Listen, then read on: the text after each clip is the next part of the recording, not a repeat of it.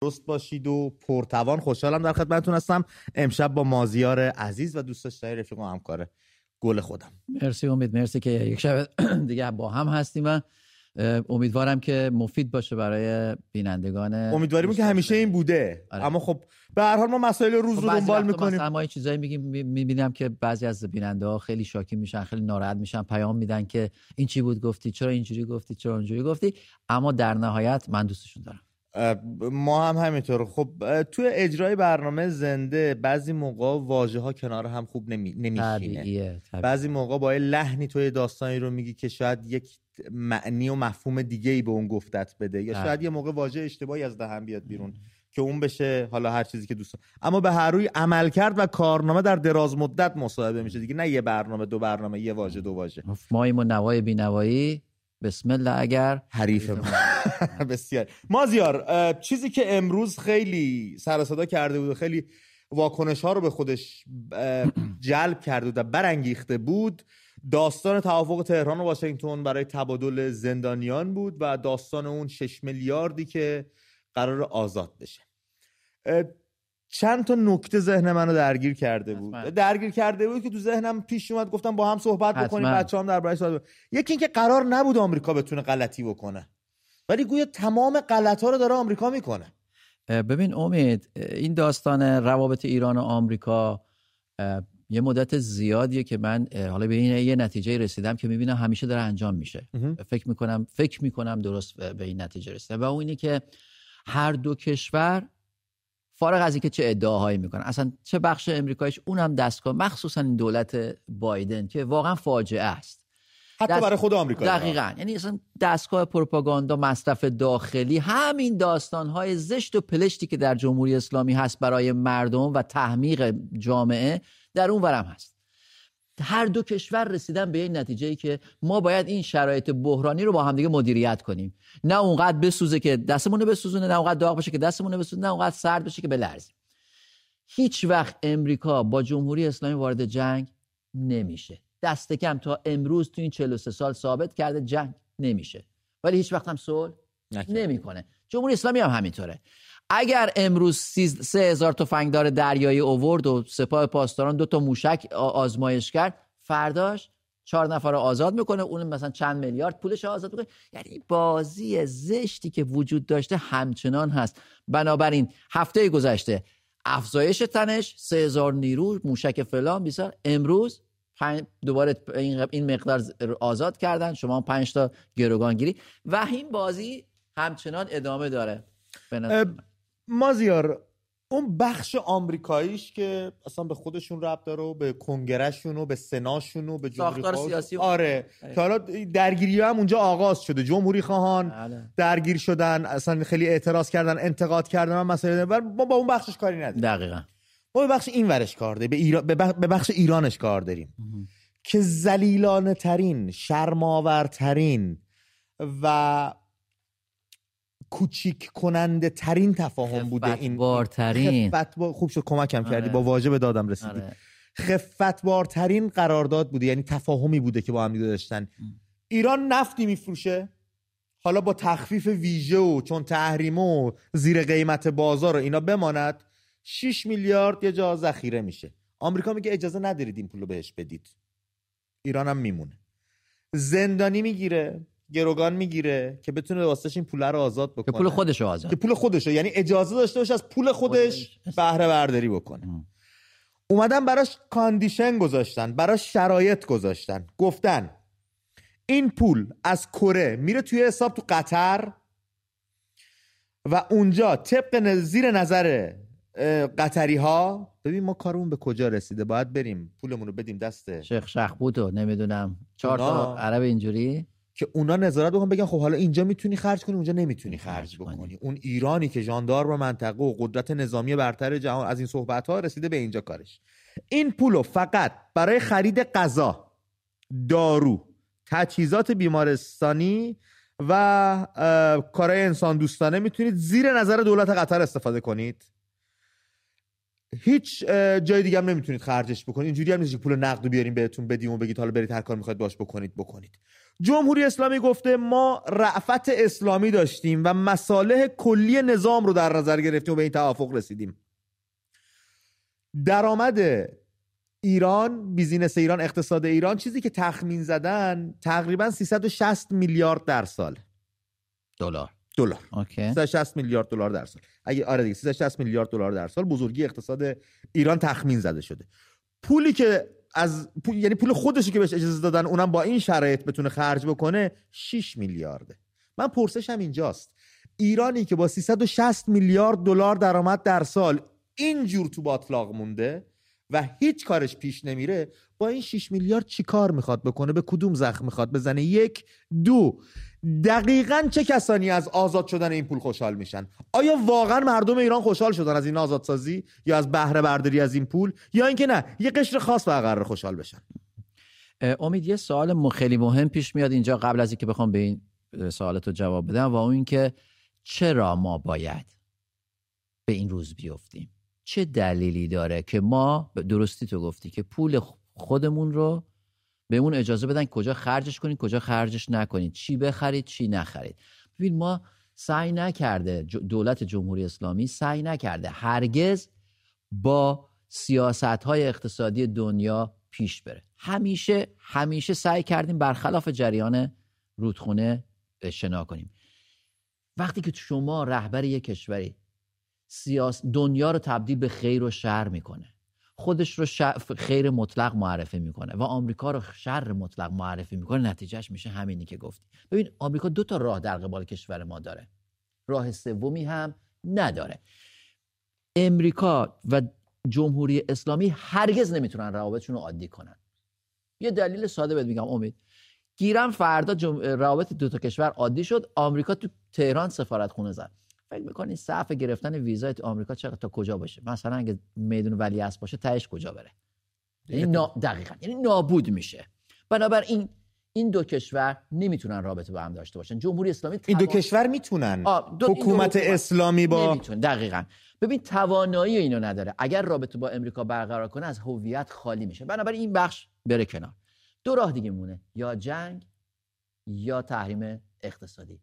و تا حالا دولت امریکا نشون داده که جنگ رو هیچ وقت به عنوان گزینه در نظر نگیره، اما گزینه دیگه غیر از این داستان نداره. خیلی آسون به سنگاپور میگه اگه میخوای با جمهوری اسلامی رابطه اقتصادی داشته باشی داشته باش، اما با من نمیتونی داشته باشی. به کره جنوبی همینه میگه، به قطر همینه میگه، به اتحادیه اروپا همینو میگه. اینجاست که میبینی که یک دولتی، یک حکومتی، یک حاکمیتی به خودش داره تیر خلاص میزنه. خودش باعث شده که به خواری و خفت بیفته. بله این 6 میلیارد دلار امید هیچ چیزی نیست، اما جمهوری اسلامی ببینید به چه روزی افتاده که مجاری تنفسش با 6 میلیارد دلار میتونه باز و بسته بشه. اوضاع خرابه، اوضاعش خیلی خرابه و امشب در همین راستا رفقا میخوایم با هم گفتگو بکنیم. البته دیشب رفیقی زنگ زد گفت انقدر به ما نگید راجع به چی صحبت بکنیم، ما چند شب پشت خط میمونیم یه مطلبی داریم حالا میخوایم راجع به اون صحبت بکنیم. اون هم چشم، به اونم اشاره بکنیم، خودمون رو خالی بکنیم، حرفی داریم بزنیم، اما رو موضوعمون هم اگه بتونیم بمونیم که با هم فکری ببینیم چه اتفاقی میفته، چه خروجی میتونیم ازش بگیریم، عالی میشه. من پرسشی که دوست داشتم امشب از شما رفقا داشته باشم که توی ایران هستید این هستش که از آزادسازی این پول، اجازه بهره برداری از این پول، دقیقاً چه کسانی خشنود میشن؟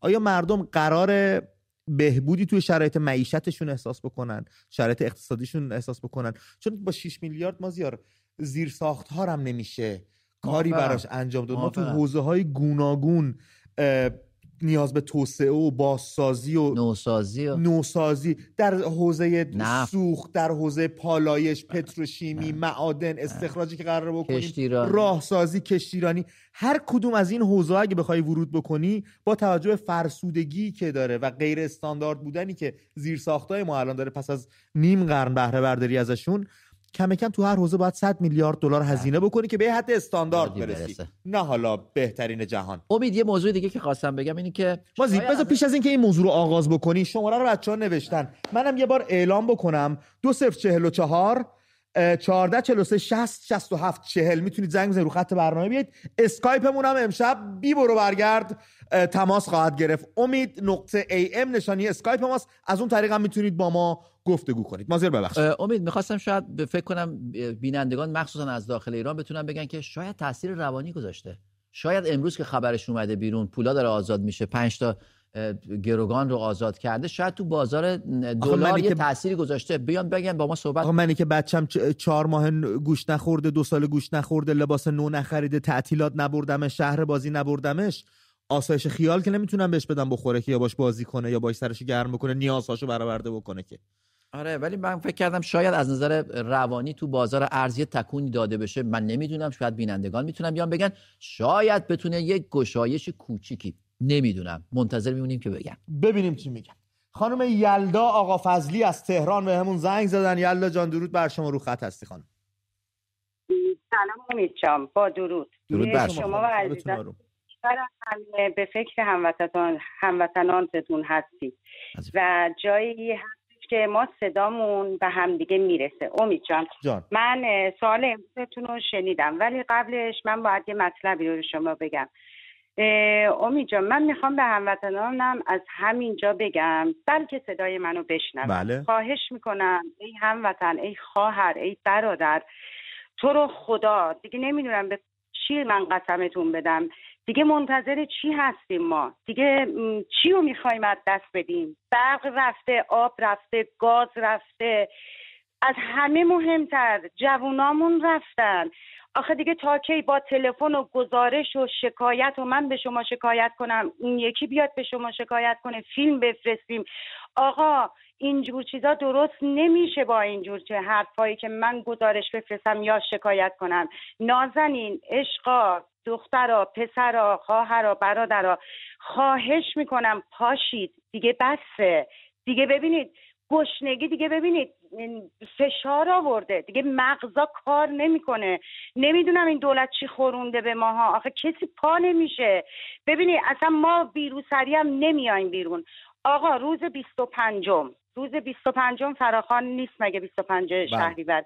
هممون یه قابلمه، یه قاشق، یه ملاقه برمیداریم میایم هممون. ببینید میدونای اصلی شهر، آقا ما گشنمونه دیگه. ببینید تعارف نداریم، رو دروایسی نداریم که دیگه منتظر چی هستیم؟ دیگه چی میخوایم ببینیم آخه از این دولت؟ ما الان شما فکر میکنید این پولی که آزاد شده میخواد به دست من برسه یا به دست امثال من یا به جیب من؟ ببینید اینا بدتر از این کارا رو میکنن دیگه. بسه به خدا دیگه. ببین همه جای دنیا دارن بهمون میخندن. آقا هیچ جای دنیا همچین کاری رو با ملتش انجام نمیدن. من نمیدونم این مردم ما منتظر چی هستن. من شاکیم. من الان خودم دیگه حالم خوب نیست، فرزندم، همسایم، فامیلم، خواهرم، برادرم، دیگه نمیدونم باید چی سر ما بیاد تا بلند شیم. دیگه چی باید سر ما بیاد امید جان؟ بله پرسش من از مردممه، چی باید سر ما بیاد؟ این پرسش شما دقیقاً پرسش خانم فاطمه سپهری هم بود. خانم یلدا عزیز که نام یلدا عزیز آقا فضلیمون رو زنده نگه داشته. خیلی ممنون از تماستون که ناموسمون رفت، برقمون رفت، سرمایه‌مون رفت، اعتبارمون رفت، وجه جهانیمون رفت، ارزش پولمون رفت، آرزوهامون رفت، هر چی که دوست داشتیم داشته باشیم حسرت شد به دلمون موند. دیگه چه اتفاقی باید بیفته که ما بخوایم بلند بشیم؟ این پرسش خانم فاطمه سپهری هم بود و واقعا خود شما هستید که میتونید پاسخ درستی بهش بدید. به فراخوان‌ها اشاره کردن مازیار، من دارم میبینم هر چی به سالگرد داریم نزدیک میشیم فراخوان‌ها داره بیشتر میشه، تکاپو دوستان، بینندگان، هم میهنان عزیزمون داره بیشتر میشه، ترس حکومت هم داره بیشتر میشه. اون ما میدونیم چی کار میخواد بکنه. اون میخواد اینترنت رو ببنده، پارازیت بفرسته، ارتباطات رو قطع بکنه، این موتور سوار قار بریزه تو خیابون و هیدر بزنن در برن و این کارا بکنن. ما چی کار میخوایم بکنیم؟ ما هم باید تکلیفمون رو بدونیم. ما چه میخوایم بکنیم؟ ما 3.5% از کل جامعه رو میخوایم جان برکف فدای 85 میلیون بشه، بیاد توی خیابون بیسته. هیچ کار خلافی هم نمیخوایم بکنیم. توی خیابون بشین بگی آقا من جایی نمیرم تا تکلیفم مشخص شه، تا حقوقم مشخص شه، تا نون تو سفرم برگرده، برق تو سیمم برگرده، گاز تو لوله برگرده، آینده‌ای بتونم داشته باشم، خونه‌ای بتونم بخرم. میدونید ما هم با تکلیف پروژه ما باید ببینیم ما چیکار می‌خوایم بکنیم. دولت می‌دونیم چیکار می‌خواد بکنه. می‌خواد دولت که چه عرض کنم، حکومت اسلامی می‌خواد بزنه، بکشه، ببره، نقاب بکشن صورتشون، بیان تو خیابون ایجاد رعب و وحشت بکنن. از این کارا ما چیکار می‌خوایم بکنیم؟ به این پرسش باید پاسخ بدیم. 2 سوال امید به نظرم قبل از اینکه به درستی هموطن عزیزمون همه حرفا رو زد، ولی 2 سوال ما باید قبل از این موضوع وارد بشیم. چند نفرمون ناراضی؟ خیلی همه. چند نفرمون ناراضی معترضی؟ اندک. 2. این 2 سوال رو اگه بتونیم دقیق جواب بدیم، بعد اون وقت میتونیم بفهمیم که باید چه کار کنیم. ما در درجه اول قبل از اینکه وارد خیابون بشیم باید ناراضی رو تبدیل به ناراضی معترض بکنیم. اگر این کارو بتونیم بکنیم، اون وقت راه اومدن خیابونش خیلی کار. بعد اصلا مازیار یه قشری هستن توی جامعه که خودشون رو وصل کردن به حکومت و دارن از بغل حکومت میخورن، با ماشینای آنچنانی، تو خونه‌های آنچنانی، تو رستوران‌های آنچنانی، تعطیلات آنچنانی. ما خودمون می‌بینیم خارج از کشور میان تمام خریدشون میکنن توی گرونترین فروشگاه‌ها. خب این چرا نباید سهم تمام مردم باشه؟ چرا باید سهم یه قشر خاص باشه فقط؟ مگه اونا تافته جدا؟ مگه اونا از کجا؟ مگه مملکت مال پدر اوناست؟ مگه سرمایه‌های ملی فقط باید نصیب اونها بشه؟ بقیه مملکت چی؟ بقیه دوستامون چی؟ بقیه هم میهنانمون چی؟ اینا رو باید اینا حق خواهیه، اینا رو باید بریم یقشون برم بالا منبر. نه بذار ولی امید چیزی بگم. ساختار حکومت جمهوری اسلامی نشون داده، میدونم تلفن‌ها زیاده، ساختار حکومت جمهوری اسلامی نشون داده که هیچ کس نمیتونه از راه‌های درست، از راه‌های شرافتمندانه به ثروت برسه. شک نکنید کسی که حالا یه تعداد بسیار اندکی هستن که از قدیم داشتن دارایی‌های املاک و مستقلاتی، ولی کسایی که به تازگی قیافه‌شون هم مشخصه، کسایی که به این ثروت رسیدن بدون شک یا رانت گرفتن یا وصلن. و منو یاد انقلاب فرانسه میندازه، وقتی که اختلاف فاحش بین دارا و ندار شد، فقرا ریختن و خرخره داراها رو جویدن. بذار من یه تماس اسکایپی بگیرم. نیکا شاکرمی بهمون زنگ زد از تهران. نیکا جان درود بر تو، رو خط هستی، میشنوی صدای من رو؟ بله سلام. درود بر شما. درست شد، بچهای آیتی اون کارشونو کردن. درود بر شما. شبتون آروم خانم، میشنویم صحبتاتون رو. درود بر شما امید جون. سپاسگزارم. درود بر آقای مازیار مکفی که انقدر زحمت میکشین برامون. وظیفه است. والا فقط اتحاد بعد مردم بیان 25 شهریور بیرون، چون بتونیم از دست این آشغالای دوز نجات پیدا کنیم. فقط اتحاده. دیگه خسته شدیم به خدا. ما فقط فکر مردمیم، بیشتر به فکر مردم زیر دستر خودمونیم. میگیم خدایا این مردم چجوری یه تیپ 1 کیلو میوه میتونن بخرن. خیلی سخت شده برای همه، برای همه سخت شده. ایشالله نابود چه این جمهوری اسلامی، همه زیر سر این آخونداست. فقط با اتحاد بعد 25 شهریور همه بیان بیرون. خیلی ممنون، مزاحمتون نمیشه. خواهش میکنم خانم، خیلی ممنون از تماس شما روی خط برنامه. اینا هممون میدونیم، به اشاره درستی کردن، اما خب چگونه پشت هم بیستیم، چگونه بیایم بیرون، چگونه خودمون رو سازماندهی کنیم، اون یه بحث دیگه. نوید افکاری از تهران به ما زنگ زده. نوید جانم درود بر تو، رو خط هستی، شبت آروم. سلام، شب شما بخیر امید جان. به روی ماهت نوید جان. سپاسگزارم. سلام عرض می‌کنم خدمت مازیار عزیز.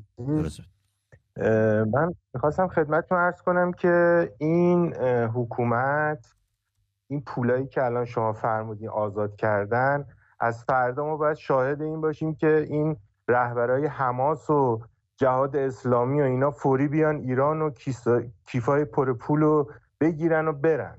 این پول به درد ملت ایران نمیخوره و آمریکا هم بسیار کار اشتباهی کرد که این پول رو آزاد میکنه، چون این پولا مال ملت ایران هست ولی به دست مردم ایران نمیرسه.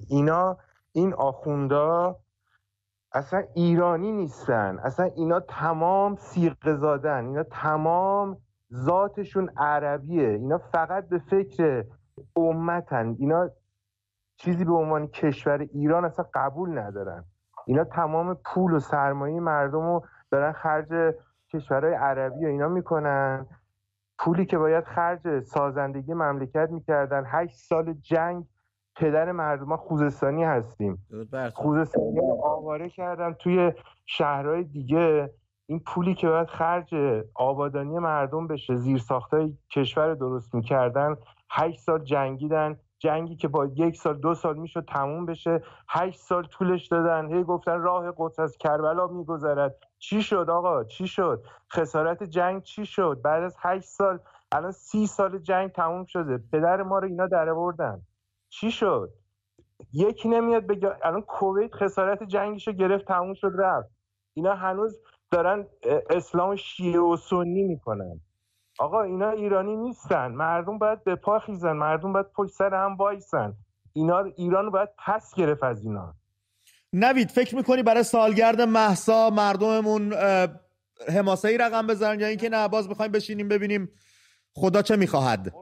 مردم ببین، از مردم ما مردم خیلی محجوب و خوبی هستن، ولی یه ایراد بزرگی که ما داریم اینه که هیچ پشت همدیگه نیستیم. یعنی انفرادی فکر میکنیم، تا یه اتفاقی میفته همه گوشی موبایلشون رو در میارن میخوان فیلم بگیرن. بابا ول کنید این کارا رو. بعد اون کسی که میاد به ناموس ایرانی تجاوز میکنه، به حریم دختر ایرانی تجاوز میکنه، باید تو همون خیابون یخشو گرفت. بفهمی که آقا اینجا ایرانه، اینجا کشور عربی نیست.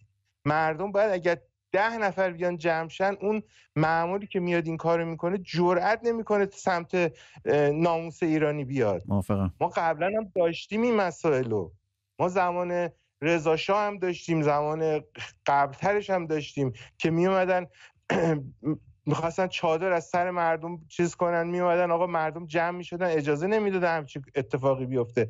مردم ما این بی‌تفاوتی‌ها رو باید بذارن کنار. مردم ما باید دلشون به حال بچه‌ها. ما دهه 50 هستیم، از ما که گذشت، ما سوختیم، نسل سوخته شدیم. ولی اینایی که جوونایی که الان خودشون نسلی که خودشون پرورش دادن، همینا ریشه اینا رو میسوزونن. ببینیم چی میشه. اینو به شما قول میدم، مردم راه درست دارن میرن، اما باید این مردم این ذهنیت رو داشته باشن که باید پشت هم دیگه باشن، نافرمانی مدنی بکنن. آقا پول تو بانک نذارید، پولاتون رو بکشید بیرون. آقا میرن ماشین ثبت نام میکنن، همه میدونن میرن ماشین ثبت نام. این چه کاری آخه؟ مرسی نوید. تا کی بعد این کلاه این حکومت سر این ملت بره آخه؟ بورس به یه شکل، نامنویسی برای ماشین به یه شکل، مسکن مهر به یه شکل، همه جوره دارن کلاه میذارن. خیلی ممنونم ازت نوید عزیزم، به خاطر تماسی گرفتیم. ما زیر توضیح داشتی شما. یه نقطه کوری هست، همیشه مردم این سوالو میپرسن، من لازم میدونم چون رفتم تحقیق کردم حسابی. ببین از 8 سال جنگ 11 قطعنامه شورای امنیت صادر کرد، تا آخریش که 11میش بود 598 رو جمهوری اسلامی قبول کرد. امید این میدونی یعنی چی؟ یعنی 11 تا قطعنامه رو عراق قبول کرد و جمهوری اسلامی 10 تاشو قبول نکرد. این قطعنامه هم بندهای تشویقی داشت، هم بندهای تنبیهی داشت. فرمانده‌های سپاه در میان، تو به تلویزیون دیدم بارها میگن که ما حتی سیم خاردار هم بهمون نمیفروختن. میدونی چرا؟ چون توی بندهای تنبیهی شورای امنیت قطعنامه‌های پیشین میگفت که اگر با آتش بس موافقت نکنید این شامل حال شما خواهد شد و اگر موافقت بکنید این تشویقی‌ها شامل حالش خواهد شد. چرا دولت عراق نمیده؟ چون از اولین قطعنامه دولت عراق موافقت کرد. اولین قطعنامه 1.5 سال بعد از جنگه. بله. وقتی قبول نمی‌کنی، الان وقتی که میری به دادگاه بین‌المللی مراجعه می‌کنی، اونم برمیگرده مدارک خودش میذاره رو میز، میگه ما موافقت کردیم مطابق این بند، شما بودید که موافقت نکردید. و مازیار بذار یکم بریم پیشتر از این، پیش از جنگ بریم به زمان بالا رفتن از دیوار سفارت آمریکا. بله. اگر اون اتفاق نمیافتاد که تمام همون انقلابیون با اون مغز ناقصشون هم مخالف بودن، فقط خمینی بود میگفت باید اتفاق بیفته، اصلا جنگی صورت نمیگرفت، روابط تیر و تار نمیشد، جهان ما رو تو انزوا نمیبرد، انقدر تنها نمیشد کشورمون. ولی میخوام بگم که این موضوع امید رسما اسنادش هست، میتونن برن نگاه کنن. 10 تا قطعنامه تصویب شده که همشون رو دولت عراق قبول کرده و همشون رو جمهوری اسلامی قبول نکرد. در راستای صحبتی که میگفتی اینها ایرانی نیستن، رفیق گلم یه چیزی رو بهت بگم. امروز علم الهدا بابا نوئل دوباره رفته صحبت کرده، هر منتظر جمعه شه بره یه سری اراجیف فهم دیگه ببافه. اومده امروز تو سخنرانی‌های نماز جمعه انتقاد کرده از افزایش مزد کارگران. چرا بهشون حقوقا رو باید ببرید بالا؟ چرا باید کارگر افزایش حقوق داشته باشه؟ این کار منجر میشه که تولیدات هزینه‌اش بره بالا، بعد کالا گرون تو بازار عرضه بشه، بعد این نرخ‌ها رو به هم میریزه و ما تورمی به وجود میاد که نمیتونیم کنترلش بکنیم. دقیقاً هم داد. آره حالا کدوم دانشگاه عمه یا خاله گرفته این مدرک کارشناسی اقتصادش من نمیدونم، گفته این کار هزینه تولید رو بالا میبرد، در نهایت به افزایش قیمت محصول و گرانی غیر قابل کنترل ختم میشود. به کارگر حقوق نباید بدی، حقوقش نباید زیاد بکنی، به من باید بدی. من مفخور که نه کفشم بند داره، نه شلوارم زیپ داره، نه پیرنم دکمه داره، تنبل مفخور، فقط بشینم چرت به من باید بدی. اگه اعتصابم کنه هیچ اتفاقی نمیفته. آقا یه دونه آخوند اگه فردا روحانیت جامعه روحانیت بگه آقا ما اعتصاب میکنیم دیگه نمیخوایم بریم سر کار، اگه آب از آب تکون خورد تو مملکت، اتفاقا خیلی هم بهشتی خواهد شد. کیان بهمون زنگ زد از تهران. کیان جان درود بر تو، رو خط هستی. الو سلام. بروی ماهت کیان جان. درود بر شما. سلام عرض می‌کنم خدمت آقا مازیار. مخلص، شب تارون برادر. امید جان می‌خواستم یه مطلبی رو خدمت عرض بکنم. البته یه گله بابت اینکه شما نقش بی‌بدیل شاهزاده رضا پهلوی رو یه جوری دارید منفعلانه نشون میدید. به فرض مثال میگید ایشون نباید نقش سیاسی داشته باشه، باید از دور وایسه ببینه مردم چه کار میکنن و بعد ایشون کار رو انجام بده. ببین به عنوان یک رهبر سیاسی، خود آقای امیرطاهری هم فرمودن کسایی که پتانسیل سیاسی دارن میتونن این انقلاب رو به قول معروف بررسی بکنن، این انقلاب رو به قول معروف رهبری بکنن. برای همین ما باید حتما به نقش ایشون تاکید داشته باشیم. ایشون هم حتما البته ایشون دارن تلاش خودشون رو میکنن و از تمام توان خودشون دارن استفاده میکنن، ولی باید سازماندهی رو حتما سرلوحه کارشون قرار بدن. البته ما چون روابط عمومی قوی از جانب ایشون نیست، در اطلاع نیستیم که ایشون داره چه کارهایی انجام میده و چه کارهایی انجام نمیده و به چه ترتیب داره انجام میشه.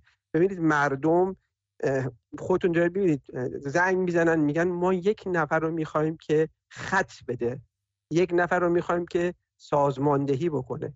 ببینید سازماندهی خیلی امر مهمیه. ببینید ما همه داریم میگیم برای 25 شهریور کارزار 3 ماهه. خب کارزار 3 ماهه تو این 3 ماه چه اتفاقی افتاد؟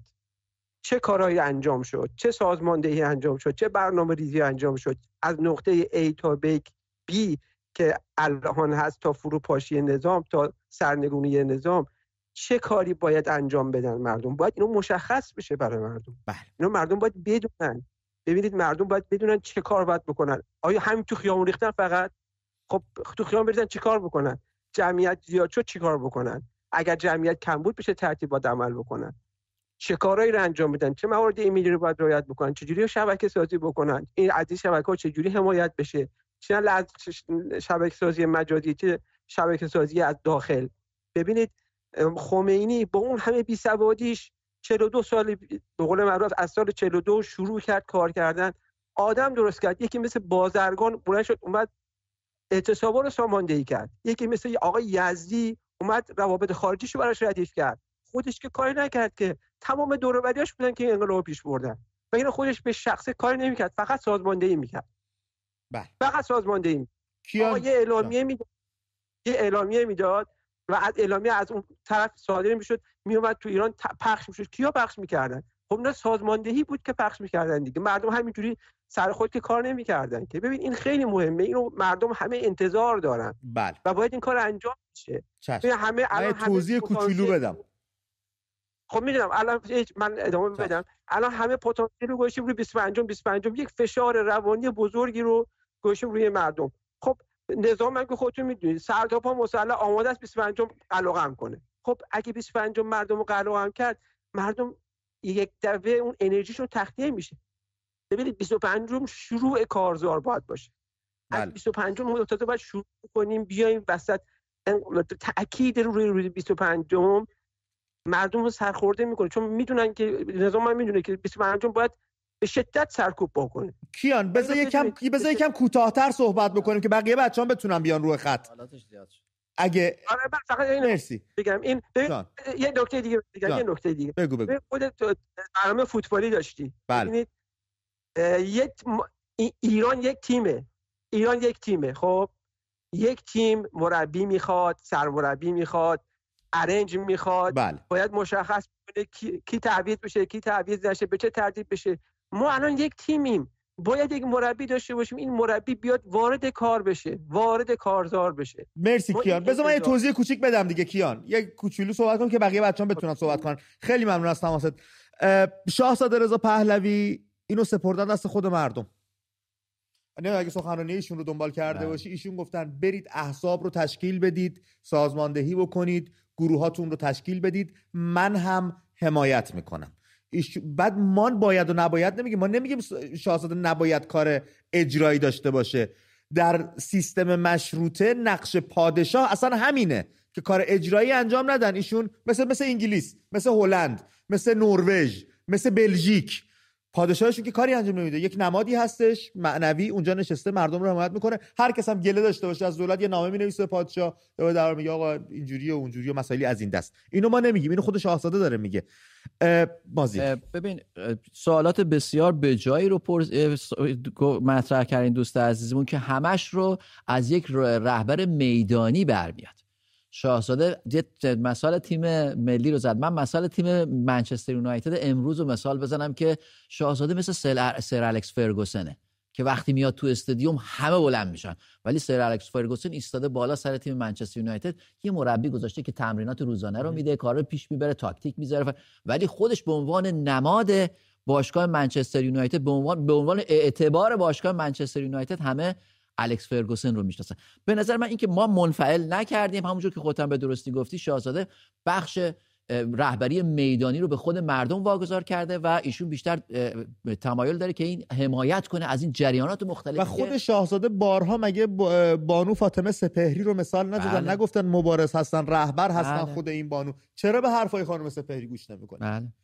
یا اصلا خود این همه راهکار توی امیده ما تو این همه مدت گفتیم بچه‌ها اعتصابات رو کلید بزنید، بچه‌ها نافرمانی‌های مدنی فراموش نشه، بچه‌ها همدیگه رو پیدا کنید، بچه‌ها خرابکاری‌های شرافتمندانه میتونیم انجام بدیم. اینا این کتاب گذاشتیم اینجا، یه وایت بدید بچه دستون درد نکنه. اینا این کتاب دیالوگ، گفتگو، با هم گفتگو کنیم، با هم حرف بزنیم، با هم فکری بکنیم. چقدر ما سعی کردیم به هم دیگه نزدیک بشیم، یا اینکه نه هر کس مشغول کار خودش بوده، تو خونه خودش نشسته و میگن شاهزاده شاهزاده شاهزاده. بعد خمینی رو که اگه بچه‌ها مثال میزنن، کلی احزاب توی ایران بود که همه بر علیه پادشاه شاهنشاه آریامر قداره از رو بسته بودن، حاضر بودن هر کاری بکنن که دولت پادشاهی سقوط بکنه. برای خمینی کار میکردن، همین مجاهدین خلق، همین کمونیستا، همین چپی‌ها، میلیون ملت ایران، حزب جبهه ملی، همه خود آقای سنجایی بازرگان کدوم حزب بودن دوره برای آقا که عرض کنم خمینی جلاد میپلکیدن؟ الان اون احزاب مگه هست؟ مگه اون نیروها هستن؟ میدونی یه چیزا رو مقایسه میکنیم، مثل چیزای دیگه رو فراموش میکنیم. همه جوانب رو بسنجیم بچه. بیشتر از این منتظرتون نذارم. آقای کبیر به همون زنگ زد از استان فارس. آقای کبیر درود بر شما، رو خط هستید. علی سلام. درود بر شما. حال شما خوبه؟ بفرمایید. آقا مازیار مخلصیم. والا باید از شاهزاده بخوایم محکمتر و قویتر از مردم بره اعتصابات. بله الو بفرمایید. بله داریم گوش میکنیم. اعتصابات. آقای کبیر من یه پرسشی دارم. خدای ناکرده روم به دیوار، اگر فردا پیش آمد بدی برای شاهزاده بشه، یه تار موی از سر ایشون کم بشه، اون موقع ما چی کار میخوایم بکنیم؟ بریم با جمهوری اسلامی بسازیم؟ امید کل ایران خاموش میشه، یعنی امید ایران. آیا باید بذاریم این اتفاق بیفته یا نه ما خودمون باید کارو در دست بگیریم و راهو هموار کنیم برای شاهزاده که بیاد و یک سیستمی بچینن و یک میدونی تا کی باید بشین بگیم تو بگو ما بکنیم؟ آقا شاید اصلا نشد بگه ایشون، بعد ما چیکار باید بکنیم؟ خب باید همیشه یه سرپرستی رو سر همه باشه، یه جوری یه نفر راهنمایی کنه مردمو. بالاخره یه نفر همه نمیدونن چی کار کنن. وقتی یه نفر رو قبول دارن همه، باید از اون شنوه بیشتری دارن. بله من کاملا با شما موافقم. جناب کبیر در انقلاب مصر مردم مصر شاهزاده مثل شاهزاده رضا پهلوی نداشتن؟ داشتن؟ میدون تحریر رو تسخیر کردن، دولت به زانو در اومد. من از شهر کوروش بزرگ هستم. به به. درود بر شما. ولی سوال من جواب ندادی. فکر میکنم ارتباطمون با ایشون قطع. ببین امید، من فکر میکنم اینکه نیاز هست به رهبری و جریانی که هدایت کنه قطعاً هست، ولی من فکر میکنم که میشه پیش رفت همونطور که تو گفتی و بعد حمایت شاهزاده رو با خودشون کرد. نه اینکه برعکس، ما داریم موضوع رو برعکس میبینیم، ایشون بره جلو مردم برن پشت، بعد در صورتی که مردم بعد برن جلو. آقای امیر طاهری تو همین برنامه مهمان بودن، فکر کنم خودت هم برنامه رو تماشا می‌کردی. گفتن ما اشتباهی که کردیم پیش از جریان 57 این بود که پادشاهمون رو خرج بازی‌های سیاسی کردیم.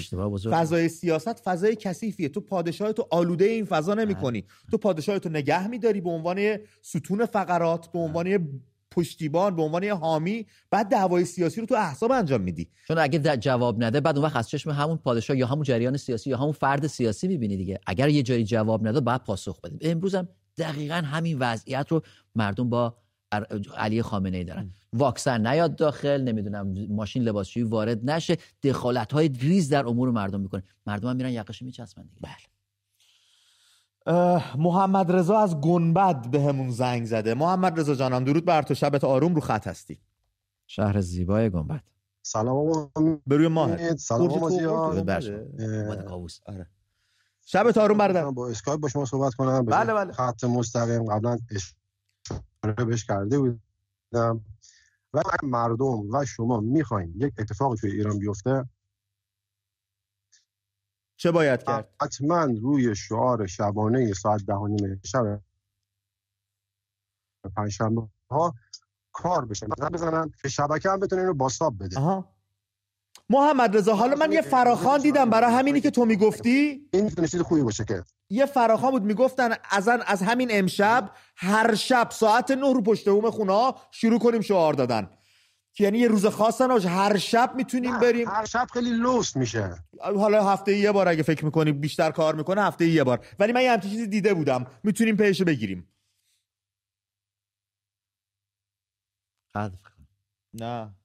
نه بعد این موضوعاتی که این 2 نفر قبلی گفتن من بهشون حق میدم. ببینین رهبر نیازه برای بله.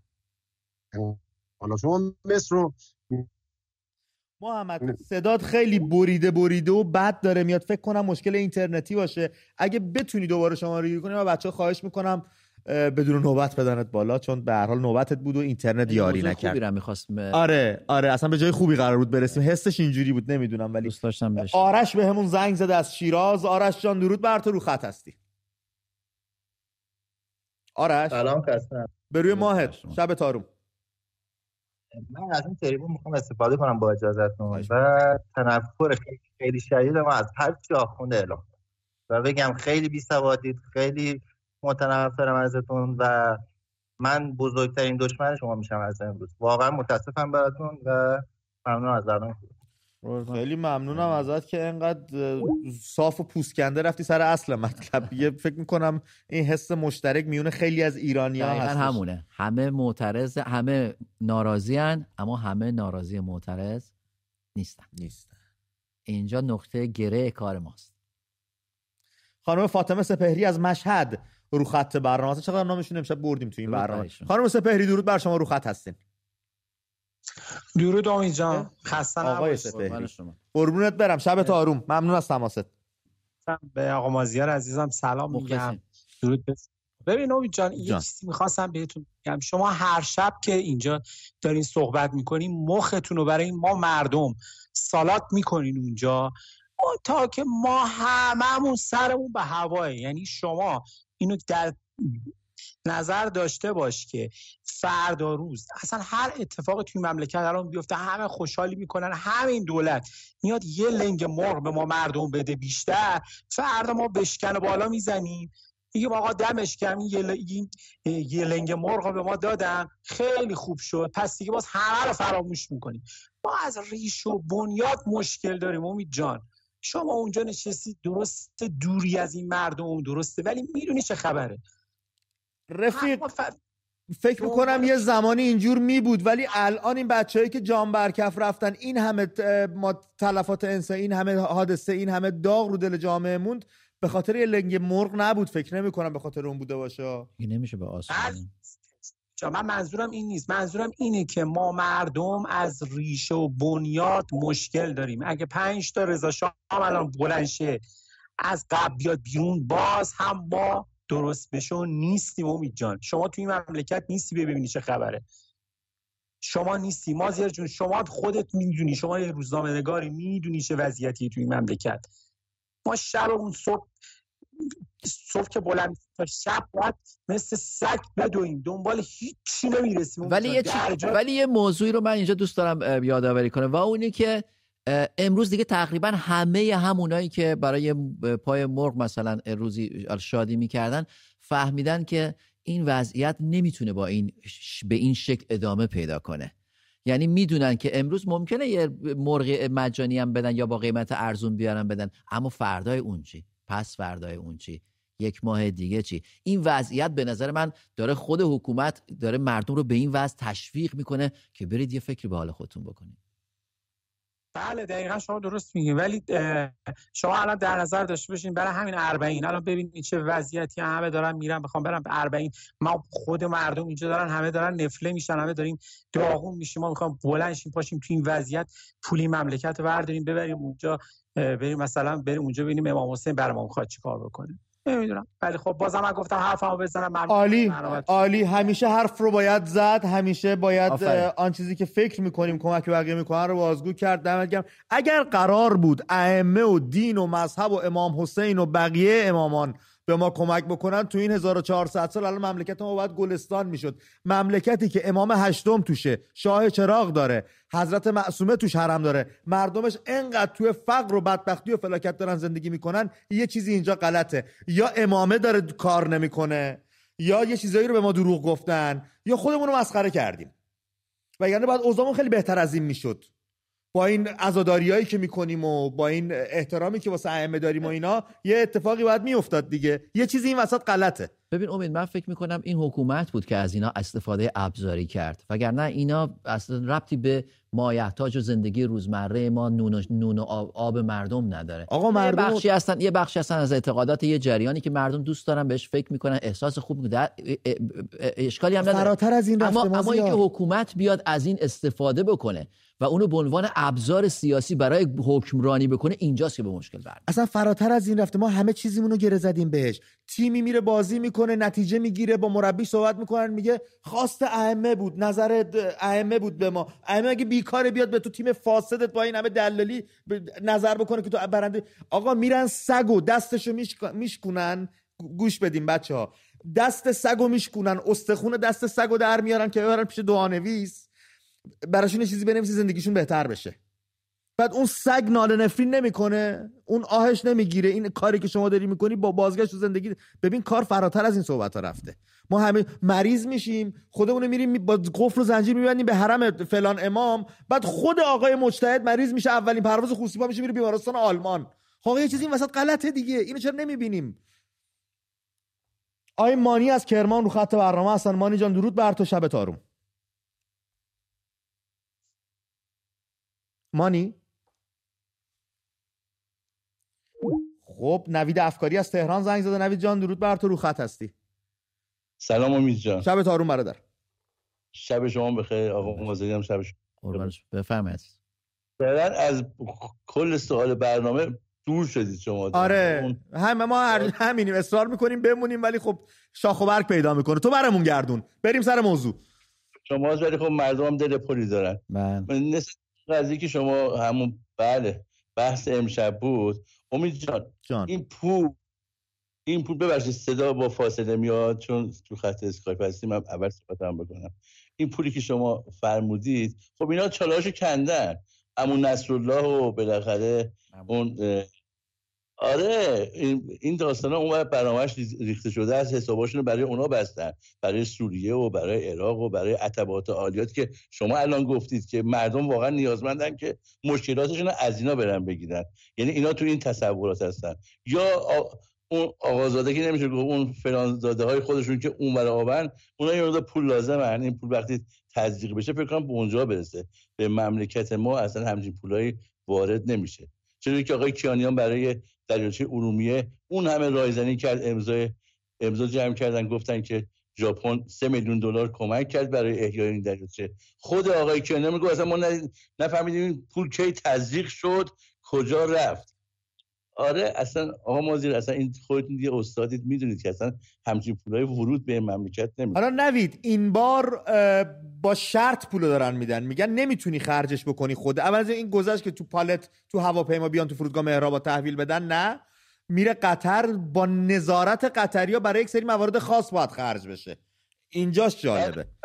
من اون قطعا همینه، ولی من مطمئنم اونم یه کاوری میشه، چون جمهوری ننگین اسلامی به قول خودشون بزرگترین دلال برای اینا تو منطقه است. امید جان، بله. یعنی امریکا منافعش درگیر دلالی این ایرانه.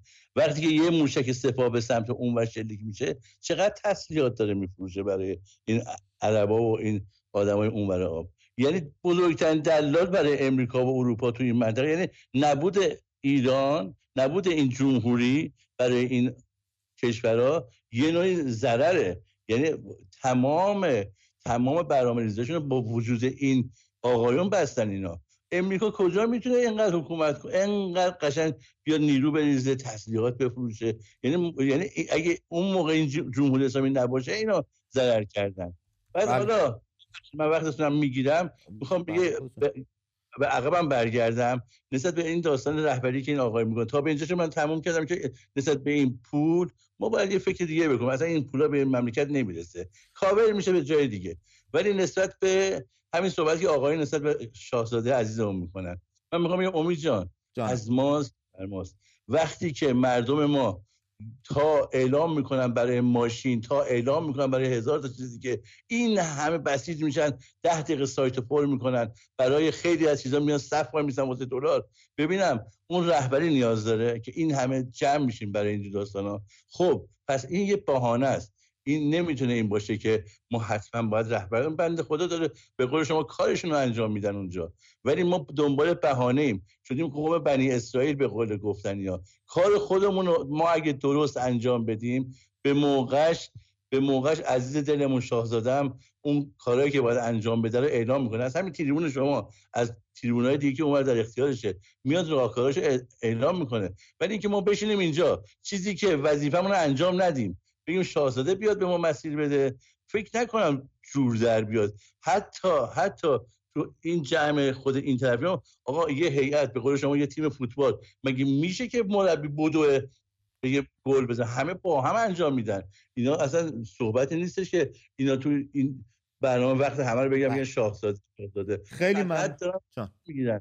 وقت فقط دارم میگیرن. خیلی ممنون. مرسی نوید عزیزم، خیلی متشکرم. بله، مربی سری افکار و یک سری تاکتیکا رو تو تمرینا میگه، گوشزد میکنه، بازیکن تو زمین میدوه. ما یه رستم تاج بخش میخوایم بچه‌ها. یه رستم تاج بخش. وقتی که طهماسب فوت کرد، ایران وضعیت بحرانی بدی داشت، از تورانیان شکست میخورد، تو اوضاع بسیار بدی بود. رستم رفت تو کوههای البرز، گشت کیقوباد رو پیدا کرد، آورد بر تخت پادشاهی نشوند و شرایط رو سامان بخشیدن. ما یه رستم تاج بخش میخوایم. داریم؟ تو خودتون میبینید؟ تو خودمون میبینیم که رستم تاج بخش باشیم، بتونیم تاج ببخشیم، بتونیم پادشاه بیاریم و کشور رو از بحران در بیاریم؟ بسم الله. اگر نه، دوستمون میگه داریم گردن هم میندازیم دیگه. اون میگه من نمیبندم چون ضرر میکنم، اون میگه من نمیام بیرون چون حمایت نمیشم، اون میگه من نمیام بیرون چون رهبر ندارم. اگه بخوایم اینجوری بریم جلو که اصلا بهشت جمهوری اسلامی افکار ما، عقاید ما. بله، استقبال میکنه از این وضعیتی که اعتماد به هم دیگه نداشته باشیم، از این وضعیتی که همش منتظر باشیم ببینیم کی میخواد یه کاری انجام بده، از این وضعیتی که به هم دیگه اعتماد نکنیم، همش مراقب هم دیگه باشیم و مسائل این چنینی. به نفع جمهوری اسلامی برمیگردیم به حرف استادمون جین شارپ که حکومت‌های دیکتاتوری جامعه رو اتمیزه میکنن، مردم رو از هم دیگه جدا میکنن، اجازه کار گروهی و دست جمعی به مردم نمیدن. و ما باید جلوش بیستیم. دقیقاً خلاف این باید عمل کنیم. دقیقاً همینطوره. همین که کسی که میگه بریم بیرون، باید ما اول این اعتماد نسبت به هم دیگه به دست بیاریم که بتونیم بعد بریم با نیروی سرکوب روز در رو بشیم. خانم آریایی به همون زنگ زده از تهران. خانم آریایی، شب تاروم، درود به شما، رو خط هستید. سلام، درود بر شما. شب ماهتون خیر. سپاسگزارم. امید جان و آقا مازیار، راجع به سوالی که داشتید بابت این پول هایی که آمریکا آزاد کرده، میخواستم فقط یه نکته بگم.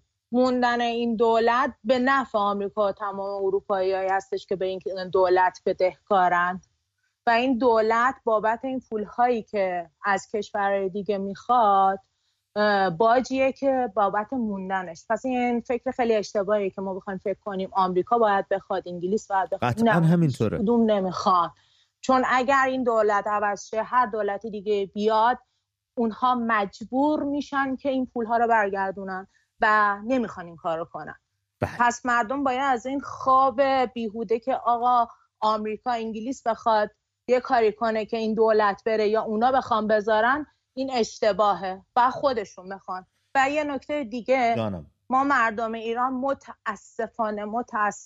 متاسفانه تو این 44 سال اینجوری ما رو بار آوردن که از همدیگه دور باشیم، همدیگه رو پیدا نکنیم، به همدیگه شک داشته باشیم. ما باید این شک و این دوری رو از بین ببریم. باید واقعا یک دست باشیم. هیچ رهبری بهتر از هر کدوم از ماها نیست. ما میتونیم هر کدومون یه رهبر باشیم. هر کدومون یه راهبرد باشیم.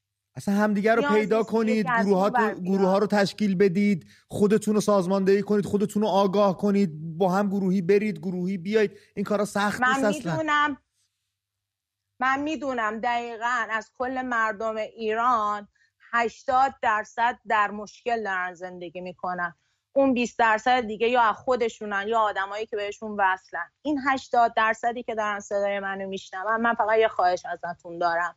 نمیخواد که بیاین و خون بدید، نه، با همدیگه دست همدیگه رو بگیرید، پشت هم باشید. این 80 میلیون این که هستن اگه پشت هم باشن، به همدیگه رحم کنیم، خود این دولت کم میاره. ما باید یاد بگیریم اول از همه که به همدیگه رحم کنیم، همدیگه رو دوست داشته باشیم. آفرین. چیزی که این دولت از ما گرفت. دقیقاً. مرسی خانم آریایی، خیلی ممنونم از تماست. عالی خانم، حرفای شبتون خوش. شب شما دقیقاً به همین واسطه و در پیرو صحبت‌های شما باید بگم من هر شب آخر برنامه به خودم یادآوری می‌کنم فراموش نکن، بگو بچا دست همو ول نکنید، جز هم هیچ کس رو نداریم. به این واسطه است چون هیچ کس دلش برا ما نسوخته. بقیه دارن سود میبرن از حضور جمهوری اسلامی. فقط مردم ایران روز به روز دارن ضعیف‌تر میشن، فقیرتر میشن، ندارتر میشن، گشنه‌تر میشن، جایگاه انسانیشون بیشتر لطمه میخوره. وگرنه بقیه که دارن سود میبرن. امید اجازه بده من یه مخالفت بکنم با دوست عزیزمون و این نکته که آره دقیقاً و این نکته که امریکا از حضور جمهوری اسلامی در منطقه سود میبره. اینجور نیست. به یک دلیل کشورهای دیگه سود میبره. اون حالا میشه راجع به، ولی امریکا داره جای خودشو به چین داره میده. چین داره جای امریکا رو در خاورمیانه میگیره. این برای امریکا یک زلزله سیاسیه. یک زمان امریکا تصمیم میگرفت که فلان امیر قطر فلان کشور عربی بماند یا نماند. امروز امارات میره با چین مانور نظامی برگزار میکنه. این برای آمریکا یک کابوسه. بنابراین اینکه آمریکا از حضور جمهوری اسلامی منفعت میبره درست نیست. کشورهای عربی به عدم کفایت امریکا در تامین امنیتشون پی بردن و امروز به سمت چین دارن میرن برای تضمین امنیت ملی خودشون. بله. بنابراین حضور چین یعنی مرگ آمریکا در خاورمیانه. من باش موافق نیستم. اما کشورهای حوزه خلیج فارس و کشورهای همسایه ایران از این قضیه دارن سود میبرن. بله، از دشمنی مثلا کشور ترکیه داره سود میبره، قطر داره سود میبره، دبی داره میبره، همین عربستان سعودی داره میبره. بله. ایران، خود چین داره میبره، خود روسیه داره میبره. بله، این که ما داریم اشتباه میکنیم و داره یک کشورهایی میره، اما باور کنید امریکا از حضور ایران و شرارت‌ها و سیاست‌هاش در منطقه سود نمیبره. آقا ما یه حریم هوایی داشتیم، از اون یه پولی میگرفتیم هر چند وقتی باید هواپیمایی رد میشد. از وقتی هواپیمای اوکراین رو زدن اونم دیگه حریم هوایی هم نداریم. الان هاب خاورمیانه شده استانبول، شده ابوظبی. یه زمان ما بودیم، هر کی می‌خواد هر جای دنیا بره میومد اونجا، ما یه هابی بودیم برای خودمون. ما کشور باثباتی بودیم، کشور امنی بودیم، استفاده می‌شد. نیست. آقای ناامید از تهران به همون زنگ زدن. حالا تو ضدیت با من واقعا ناامید هستن. دوست عزیز درود بر شما، رو خط هستین، شبتون آروم. درود بر شما، خسته نباشید. سپاسگزارم. چرا ناامید؟ به یه دلیل خاصی دیگه. بفرمایید. گوش می‌کنیم صحبتاتون رو. عرضم بزرگ شما، من می‌خواستم صحبتم با یه مثالی شروع کنم. یه خاطره‌ای بودش خیلی کوتاه برای شما تعریف کنم، بعد اگه دوست داشتین ادامه بدیم. ما یه مجلس ختم می‌رفتیم داخل بازار بود، حدوداً 10-20 نفر نشستیم. حالا نه آقا مازیار شما یادتونه مراسم ختمی که تو بازار توی مساجد برگزار میکنن چجوریه؟ مردم میشنن آخر ختم که میشه یه برگه آچار، یه برگه سفیدی میدن به اون آقایی که نشسته، روحانی که اونجا نشسته، تشکر میکنن از این گروهایی که اومدن، مثلا فلان ارگان فلان شخص. ما کلا 15 نفر اونجا نشسته بودیم، یه برگه آچار دادن به این بنده خدا آقای روحانی، شروع کرد تشکر کردن. تشکر میکنن از نهاد فلانجا، از اداره فلانجا، از ارگان فلانجا، آموزش فرهنگی، گفت آخر سر خودش برگه رو گذاشت کنار و از این نهادها، این ارگانایی که شما نوشته بودین هر کدوم 2 نفر اومده بودن اینجا نشسته بودن، الان اینجا جای سوزن انداختن نبود. این چیه نوشتین در این دست من؟ ما خودمون خندمون گرفته بود نشسته بودیم. حالا من منظورم به این برنامه است، من توهین به هیچ کی نمیخوام بکنم، من خودم میخوام بگم، اصلا از خودم شروع کنم. اینایی که زنگ میزنن اونجا مرتب میگن ما رفتیم اونجا باتوم خوردیم، ما رفتیم اونجا ساچمه خوردیم، ما اونجا کتک خوردیم. از همه اینایی که دارن اینجا زنگ میزنن، هر کدوم از هر 100 نفر اینا 5 نفر بلندشن میان بیرون، اصلا جانی سوزن بندازی. من نمیدونم این چه صحبتی میکنن. همه میان میشینن میگن 25م بعد بیاین بیرون، 25م بعد فلان کن. شما هر کی زنگ میزنه، شما بگو تا حالا تو این اعتراضات شرکت کرده بودید تا حالا؟ اصلا شما پاتو تا حالا خونه گذاشتی بیرون؟ الان توی آپارتمان رو توی مجتمع مسکونی، حالا کار من به انگلیسی ندارم، من داخل ایران دارم میگم، اینا که کمترین همکاری میکنن، کمترین شارژ رو میدن، از همه بیشتر ادعا دارن، از همه چوبلای چرخ همه بیشتر میذارن. حالا این بنده خدایی که میگم نه شرکت میکنن نه مرتب زنگ میزنن، همش قور میزنن آی دلار رفت پایین، دلار میره پایین ناراحت میشن، دلار میاد پایین ناراحت میشن، در هر دو صورت اینا ناراحت میشن. منظورم اینه که مردم که میخوان اینقدر زنگ میزنن، خودشون اول شرکت کننده هستن که میان صحبت میکنن یا نه میشینن تو خونه نگاه میکنن تو تلویزیون میبینن چه اتفاقی میخواد واسه بقیه بیفته. خب رفیق، مردم زاهدان واقعا تشکر میکنن. من مردم زاهدان واقعا مثال زدنی هستن، واقعا تو سخت‌ترین شرایط، یعنی تنها شهری که داره هر هفته داره بلند میشه میاد، چه مأمور باشه چه نباشه، چه امنیتی باشه چه نباشه، میان شرکت میکنن به خاطر اون عقیده‌ای که دارن، به خاطر اون رهبرشون بلند میشن میان اونجا میشینن، بعدش هم راهپیمایی میکنن یا اعتراض میکنن یا در سکوت جمع میشن میرن خونهشون.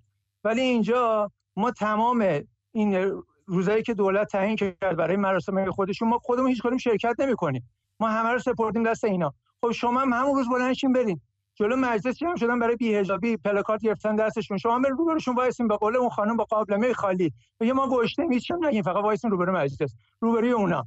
شما با بی‌حجابی مخالفین، من با این وضعیتی که من به وجود آورده مخالفم. اصلا حرف نزن، یکی قابلمه خالی بگیرین دستتون. ولی هیچ کی اهمیت نمیده، همه قور میزنن فقط. ببخشید وقت شما رو گرفتم. خیلی ممنونم. این حرفو نزنید بچه‌ها، تماس که میگیرید این برنامه خودتونه، وقت این برنامه تعلق به شما داره. ما 2 دقیقه به پایان برنامه بیشتر زمان نداریم. اگه اجازه بدید من تلفن دیگه نگیرم، با مازیار صحبت‌ها رو به انتها برسونیم و به جمع‌بندی برسیم. فراموش نکنید از 25 شهریور تازه کار ما شروع میشه، چون پس از سالگرد مهسا، سالگرد پشت سالگرد، سالگرد پشت سالگرد خواهیم داشت. آماده باشید بچه‌ها، به هوش باشید، به گوش باشید، آماده باشید، کار داریم، کار مهمی داریم. امید مرسی. من خیلی کوتاه بگم، مبارزه برای آزادی یک ماراتونه، یک 200 متر نیست و هیچ راه میانبری هم براش نداریم.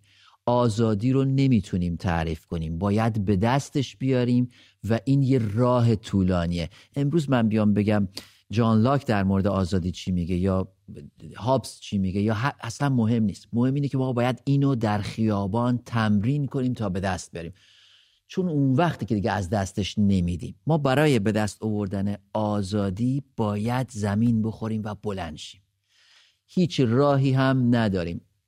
خیلی درست گفتی، 25م شروع مبارزه ماست، 25م شروع مسابقه ماراتون ماست. ببینیم کی برنده میشه، جمهوری اسلامی یا مردم معترض. اینجاست که میگم که ما به هیچ عنوان نباید خودمون رو ناامید ببینیم، ما به هیچ عنوان نباید خودمون رو سرخورده ببینیم، ولی باید تجهیز بشیم برای این. اگه تو میخوایم بریم مسابقه ماراتون، دست کم یه جفت کفش 2 میدانی میخوای.